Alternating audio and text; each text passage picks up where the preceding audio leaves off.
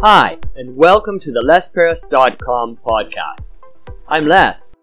This podcast is a short daily monologue that you can listen to. Use it to practice listening to English. Use it to stimulate ideas. Use it for BGM.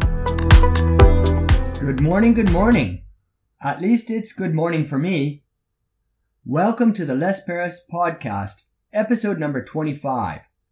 Today we're going to talk about Shishkebabs.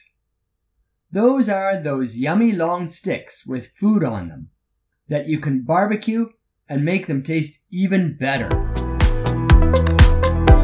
Shishkebabs. Do you know what those are? When I was growing up, we called them Shishkebabs, but they get called by different names in different places. Some people call them souvlaki.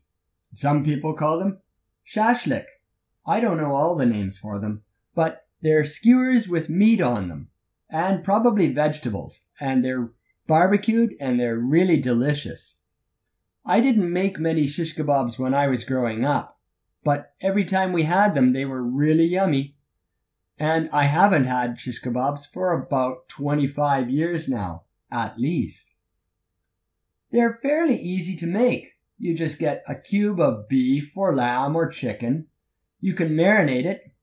You can marinate it with spices or maybe even yogurt. Then you can put them on the stick or the skewer, and then you can add all sorts of vegetables. Some vegetables are bell peppers or tomatoes or onions. After that, you grill them, ideally over some beautiful hot charcoal or coals. Nobody knows exactly where they originated, but a lot of people think they came from the Middle East. Maybe your country has something similar to shish kebabs. The word souvlaki that I said earlier, that's the name for shish kebabs in Greece. And in Mexico, they have something similar called Hombre. In Japan, they have Yakitori, which is basically the same thing, only a little bit smaller, and it's chicken. The yakitori in Japan is really, really yummy. And a lot of people like to go to a yakitori restaurant on the way home after work. Do you get a chance to make shish kebabs or your version of them?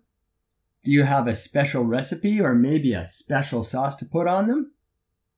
Tell me about it if you get a chance. Well, thank you very much for listening through to the end of my podcast about shish kebabs. We're finished episode 25, but please come back again tomorrow in episode 26 when I talk about income levels.